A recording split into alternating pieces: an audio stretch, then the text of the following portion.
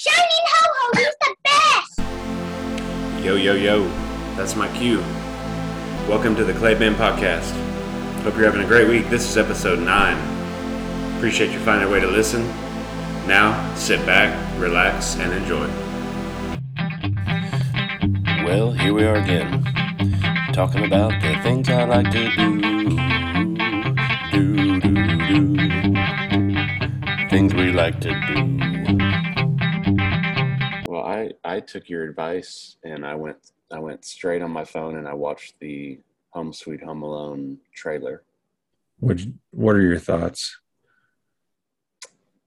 And my thoughts are I have guarded feelings about these movies. Well, I do too. I just wonder, is this a remake or is this just kind of like because it's not called Home Alone, it's called Home Sweet Home Alone, and the premise is slightly different, I guess. Is it shot in London? Is it? I don't know. Well, I just noticed that the family was British. Were they? British accent. Oh. And I know old Rob Delaney lives in London. Does he? Well, Pete Holmes is born and raised in Boston, Massachusetts. I thought he was the father. He is the father. Okay. Does he speak with a British accent? No, the kid does, though. I'm confused by all this.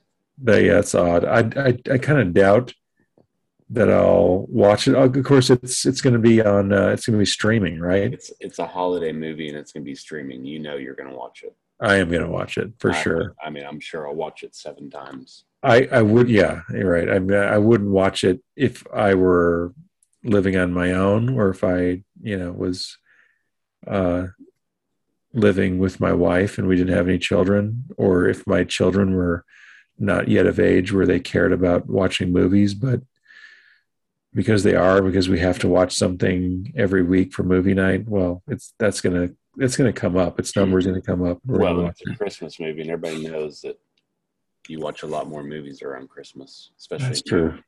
That's true too. Yeah. I did want to go over some notes, as I love to bring up on this movie. 3 things that I didn't know. Okay.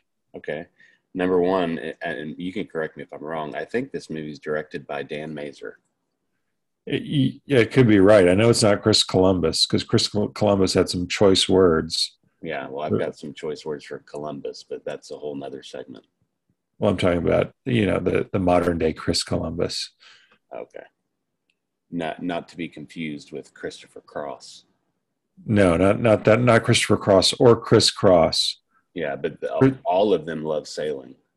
They do love sailing, and they do all wear their clothes backwards, to the best of my knowledge. I think you're still right about that. Dan Mazer, as far as I can tell, his biggest feats are being a writer for the Ali G show and for the Borat movies.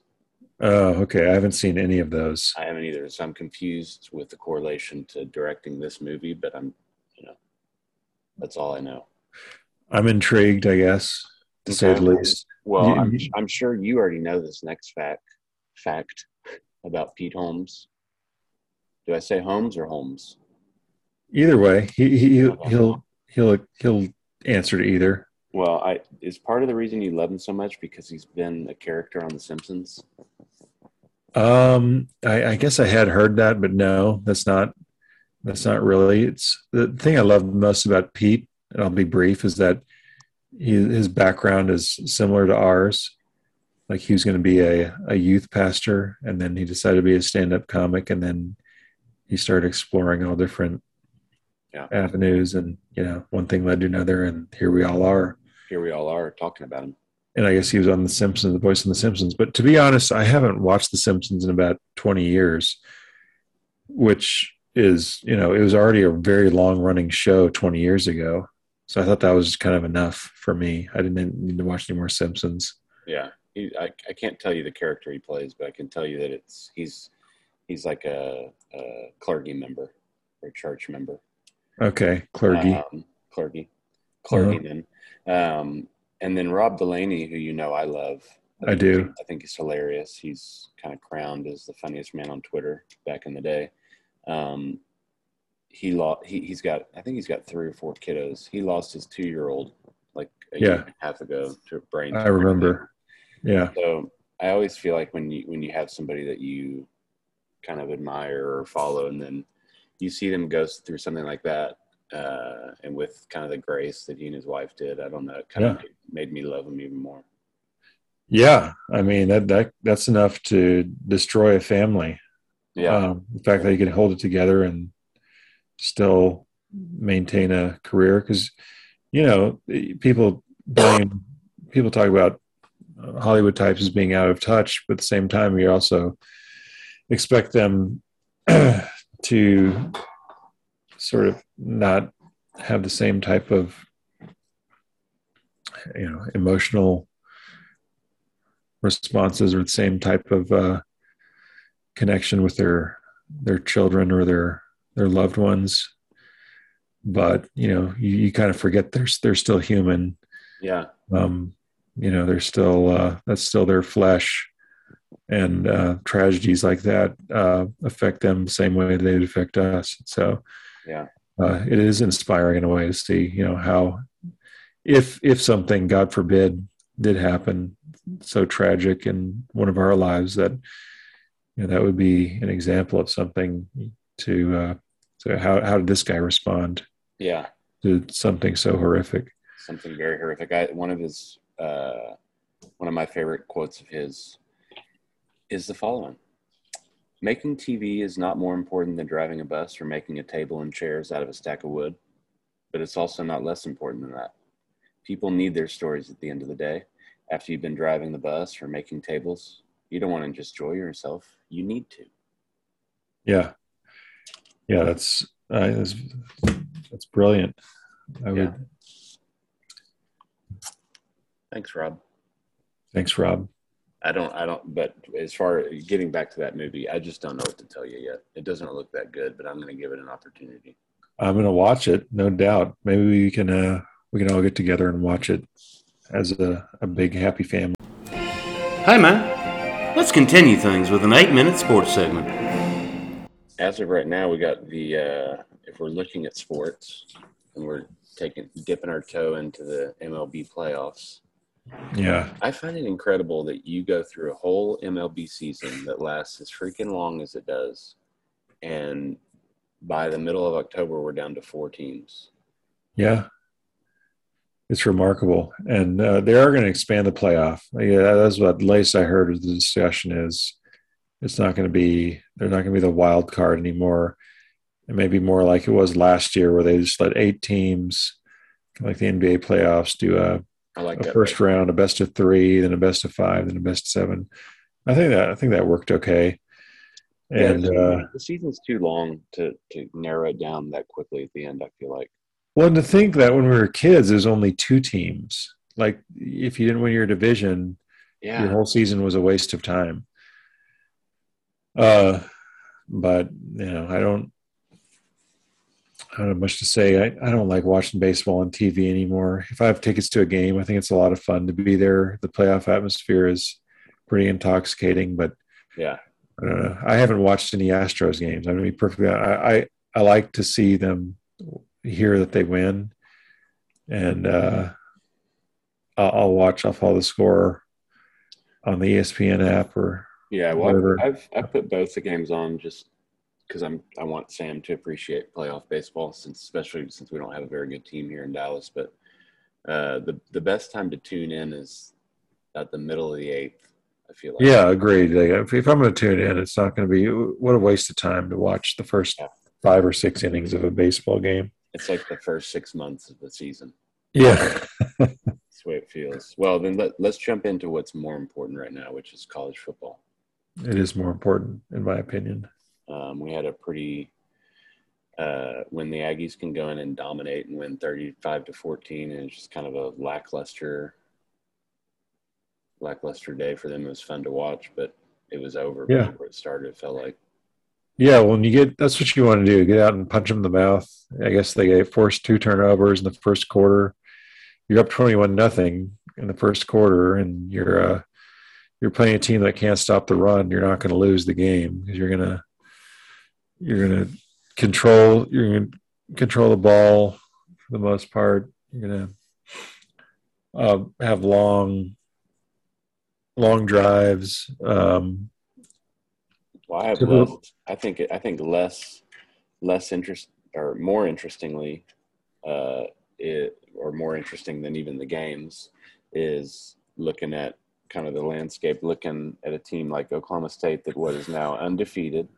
Yeah. And we always kind of, okay, here's Oklahoma State undefeated again. I don't know who all they played. I know they just beat Texas. Yeah. They're 6-0. What are they ranked? Number 6, number 7? Are they 6-0 or 7-0?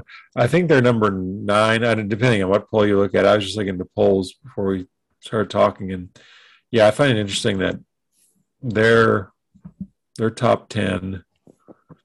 OU is number 2 in one poll, number 3 in the other, and then you have Cincinnati. Yeah, at number 2. Yeah, and Cincinnati. Yeah, they beat Notre Dame, but if they win out,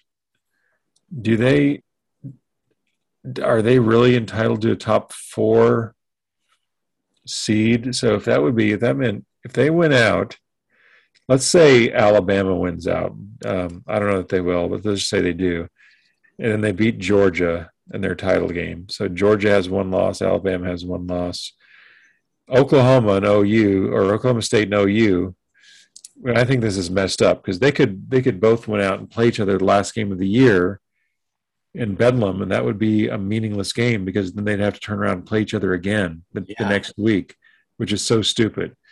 But that's what would happen. So, and imagine if they both beat each other. Yeah, if they both beat each other, you'd have 2 Big 12 teams with 1 loss. SEC, you'd have 2 teams with 1 loss. I don't know what that leaves. I mean, you'd have an SEC team in the top 5 with 2 losses at that point for us. Just kidding. Conceivably, if we went out, yeah, we could still win out and then cheer for Auburn to beat Alabama, and then we'd go to the SEC championship game. You get pounded by Georgia. Probably, but just sticking to something a more realistic scenario. So if Alabama, a 1-loss Alabama, 1-loss Georgia, 1-loss Oklahoma, 1-loss Oklahoma State, and Cincinnati were your top 5, who gets in? Who are the top 4? Yeah. I don't know. It's too confusing to even think about because that would mean that Oklahoma and Oklahoma State hold on to the very end to actually play each other and split. I think they will. I don't see who beats them. Yeah. But who knows? Purdue beat Iowa this week, so yeah, right, and dominated them, not just barely beat them.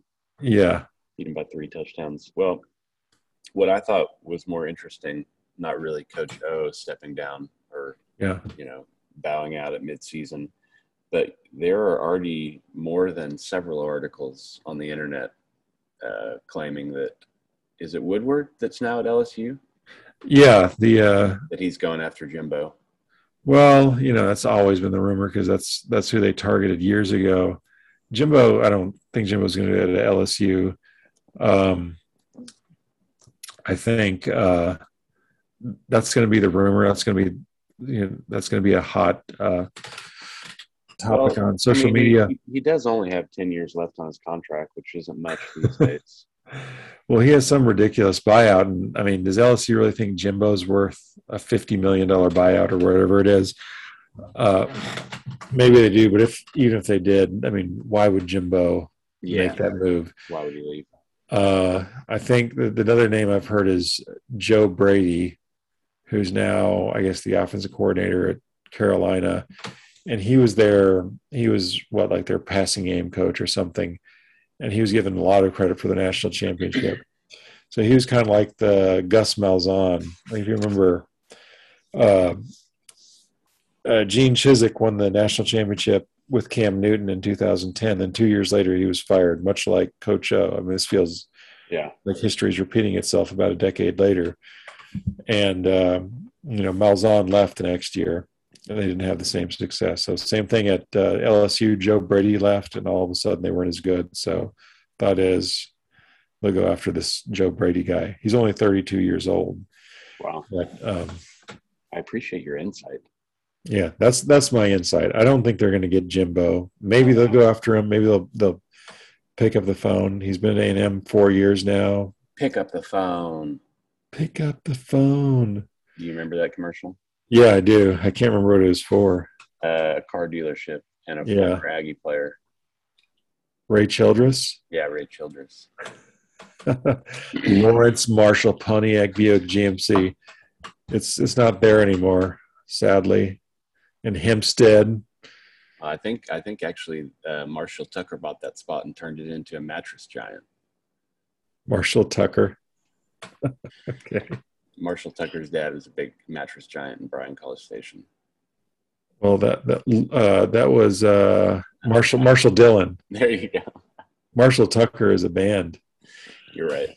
Mm. I'm embarrassed. I remember Marshall Dillon.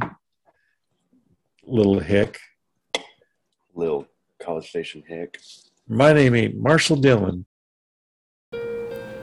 All right, that's a wrap on episode 9 of the CLAYBEN podcast. Appreciate you finding a way to listen. Have a great rest of the week. We'll see you for episode 10.